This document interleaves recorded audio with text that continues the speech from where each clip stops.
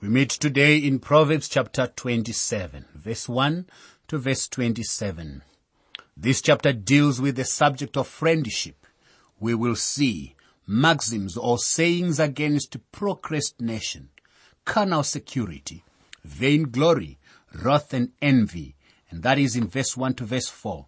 Then we will have a look at sayings concerning reproof, contentment, steadiness, friendship and prudence from verse 5 to verse 12. Then sayings against co-signing, lavish commendations and domestic discord are recorded in verses 13 to 16. Sayings concerning industry, the conformity of one man's heart to another's insatiable desires, the effects of praise and the obstinacy of fools. Those sayings are in verses 17 to 22. And lastly, in verses 23 to 27, we have recommendations of diligence, good management, and rural plenty. Do not boast about tomorrow, for you do not know what a day may bring forth. Proverbs 27, verse 1. Now the uncertainty of health, circumstances, and life itself point to the truthfulness of this maxim. Nowhere is the agency of immediate action more crucial than in the matter of one's eternal destiny. Of the future, even the wisest of men are ignorant for all time beyond this very moment. All is known by God alone. There is a philosophy of procrastination that is very familiar to all of us. It puts off until tomorrow and what could be done even today. There is often used a saying, there is no hurry in Africa. This does not have godly roots, and behind it is the spirit of procrastination. There is also a Spanish proverb that says, the road of by and by leads to the house of never. It is not that there is no intention of doing the thing in question. It is just put off. Another proverb that puts it very bluntly, the way to hell is paved with good intentions. The word of God puts it like this. Today, if you hear his voice, do not harden your hearts. Hebrews 4 verse 7. And again, 2 Corinthians 6 verse 2. Behold, now is the accepted time. Behold, now is the day of salvation. Isaiah writes, come now and let us reason together, says the Lord. Isaiah 1 verse 18. Now the tendency of men is to want to wait for another time.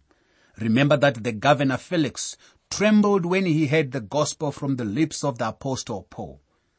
Paul, though a prisoner, talked to him about his soul's salvation, and Felix responded, go away for now.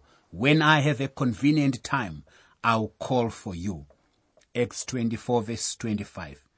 Now, as far as we know from the word of God, that convenient time never came to Felix. Also, Pharaoh in Egypt was always going to let the children of Israel go tomorrow, not today. Finally, his repeated postponements cost him his oldest son and all the firstborn in the land of Egypt. Today is always the day of salvation. You do not know what tomorrow will bring. Act now. Repent now. Do a good thing today, not tomorrow.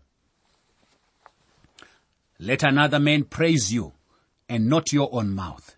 A stranger, and not your own lips. Proverbs 27 verse 2. Now Goliath should have listened to this proverb. He paraded in front of the army of the Israelites every day. He flexed his muscles. He told them how great he was and what a miserable bunch of cowards they were. He would be pronouncing, who will come and fight me? Who dares to come? Eventually, he got into the trouble with a little boy named David. Let another man praise you, and not your own mouth.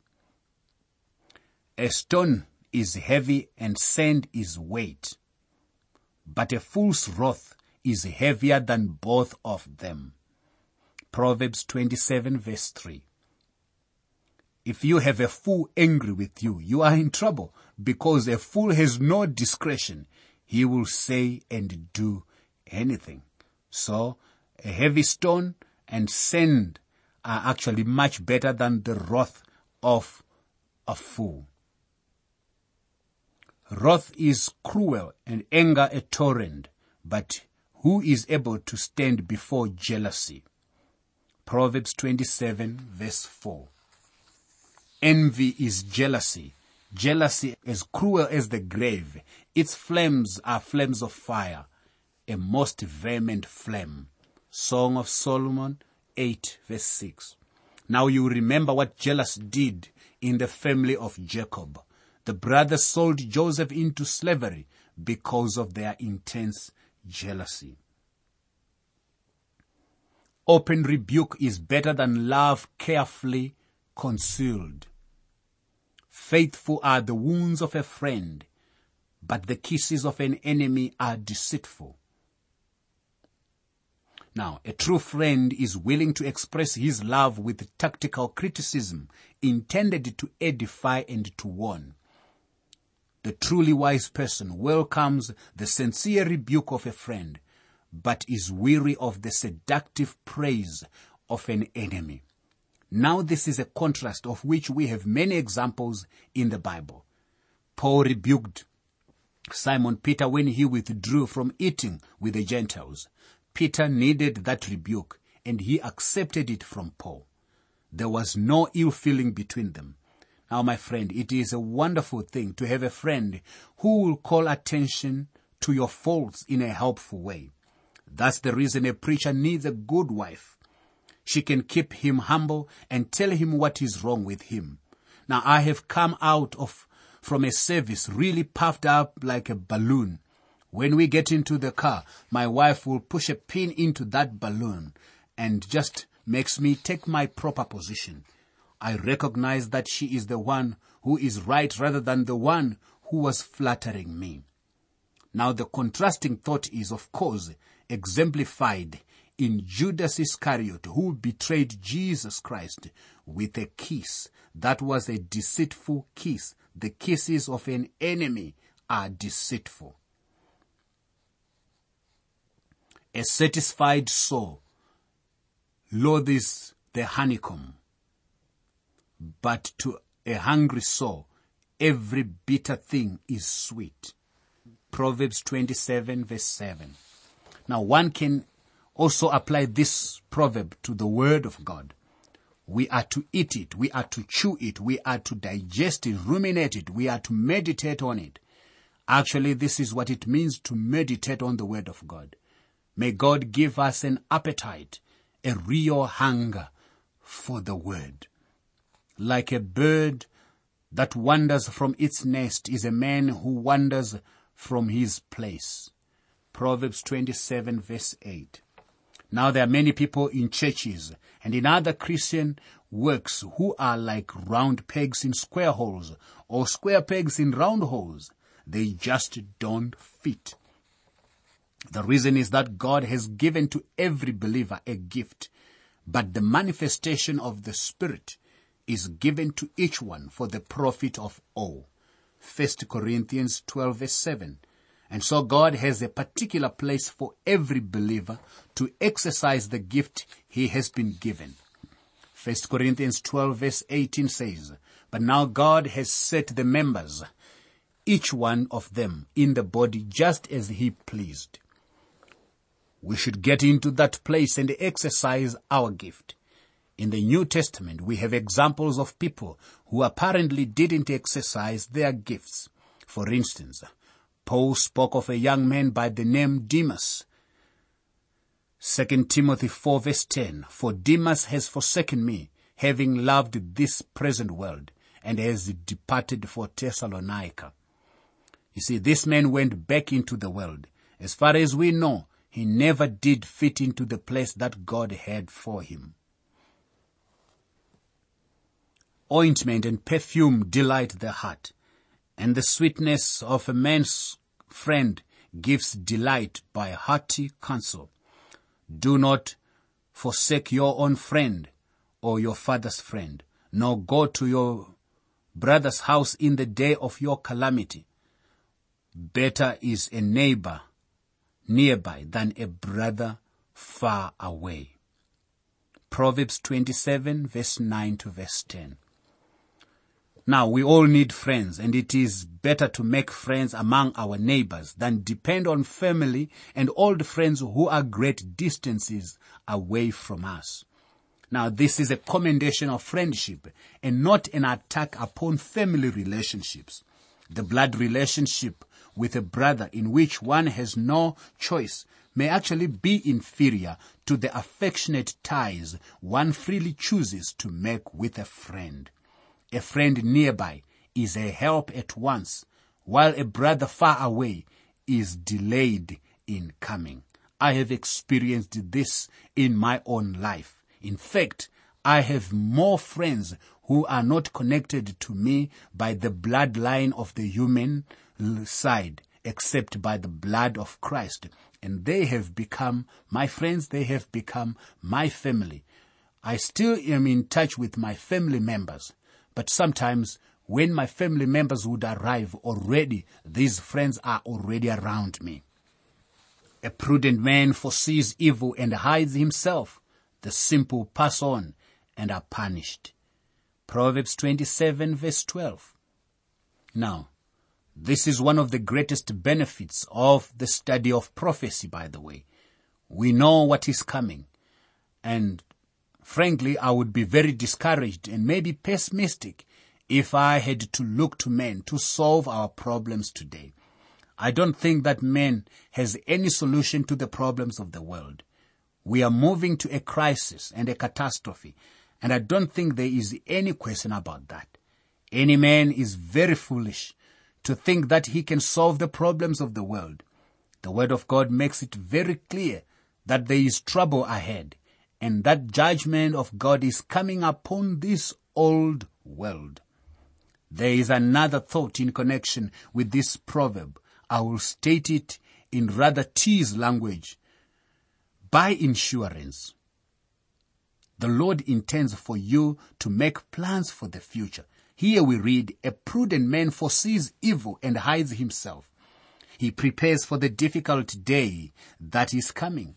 Some people have the idea that a man ought not to prepare for retirement, ought not to carry insurance. Well, the foolish reason given is that we ought to trust the Lord. Let me say that when the Lord has given us means for providing for the future, we should avail ourselves of them. It is a wise idea. He who blesses his friend with a loud voice, rising early in the morning, it will be counted a case to him. Proverbs 27 verse 14. Now, there's a great deal of irony in this statement. There are those who make such loud protestations of love and affections that you know there is some motive behind it all. Watch out for the man who is praising you more than you ought to be praised. That's the point. A scriptural illustration of this is the way in which Absalom won the hearts of the men of Israel in 2 Samuel 15 verse 1 to verse 6. He got up early and came to the city gate to talk to the men who came to the king with a controversy. Absalom flattered them and pretended to love them and show an interest in their cases. But his true interest was in gaining their support when he seized the throne. Politicians have been following this same procedure from that day to this present day. They will bless you loudly, yet really they actually have other motives. A continual dripping on a very rainy day and a contentious woman are alike. Whoever restrains her restrains the wind and gasps oil with his right hand. Proverbs 27 verse 15 and 16. Now we are back to the subject of the contentious woman. Here, this contentious woman is described as being like oil which cannot be held in the hand. Furthermore, the aroma of the fragrant oil immediately betrays its presence. To conceal the disposition and character of such a woman from the neighbors would be as feasible as an attempt to enclose the wind. As iron sharpens iron, so a man sharpens the countenance of his friend. Proverbs 27, verse 17. Now, as the proper tool shapes and sharpens iron for its desired use, so a man sharpens his friend morally and intellectually by their personal friendship. Now, it is a wonderful thing to have a friend with whom you can sharpen your mind. You can discuss certain things with him with real profit. I have such a friend, and we can sit down and talk about spiritual matters. I have always come away refreshed and strengthened, and I always have learned something. It is wonderful to have a friend like that. As in water face reflects face, so a man's heart reveals the man. Proverbs 27 verse 19. Now, it is wonderful to have a friend to whom you can open your heart, knowing that he will not betray you. A friend is one who knows you and still loves you. So man's heart reveals the man. Hell and destruction are never full, so the eyes of man are never satisfied. Proverbs 27 verse 20. We never see enough. We want to keep on seeing, and that's the reason that some of us had to travel around the world. But even having traveled around the world, we still do not see enough. So what is this saying? You need to just come to a place where you can say, I think I have seen enough, and be content with what God has allowed you to see. The refining pot is for silver, and the furnace for gold. And a man is valued by what others say of him. Proverbs 27 verse 21. Now be careful of praise. That is what this proverb is saying. Make sure it has the right effect upon you. Dr. Ironside, in his notes on the book of Proverbs, made a wonderful comment, and the comment says, there is no hotter crucible to test a man than when he is put through a fire of praise and adulation. To go on through evil report, cleaving to the Lord and counting on him to clear one's name is comparatively easy, though many faint in such circumstances. But to humbly pursue the even turner of his way, undisturbed and unlifted up by applause and flattery, marks a man as being truly with God. My friend, that is a fitting description of what a real man of God should be able to do. For riches are not forever, nor does a crown endure to all generations. Proverbs 27 verse 24. Riches are not forever, my friend. Even in our materialistic age, we need to recognize these truths. Riches are not forever. You won't be taking your riches even with you when you leave. There is no pocket in the shroud. There is no pocket when you go into the coffin to carry your riches. In fact, all that you may gather, you simply leave for others to enjoy, to use. And here on the continent of Africa, others have simply fought over the deceased's property. Nor does a crown endure to all generations. Now, dynasties rise and fall in this world of change. My friend, you may be on the throne today. You may be in the position of a leader, but know what the word of God says. Crowns do not endure to all generations. God is the only one on whom we can depend. He is the only one who is unchangeable. He is a friend who sticks closer than a brother. This has been a great chapter on friendship. So in this world, who do you choose to become your friend? Those which are passing, the riches that pass, or the fools of the world? Stick to the friend who sticks closer than a brother, than a mother, than a wife, than a husband, who when the whole world has gone out, he comes in. And that is Jesus Christ, who say, not only do I call you friends, you have become my friends, and I even show you the secrets of my Father. You can have copies of the notes and outlines used for these Living Word for Africa programs so you can follow them as you listen.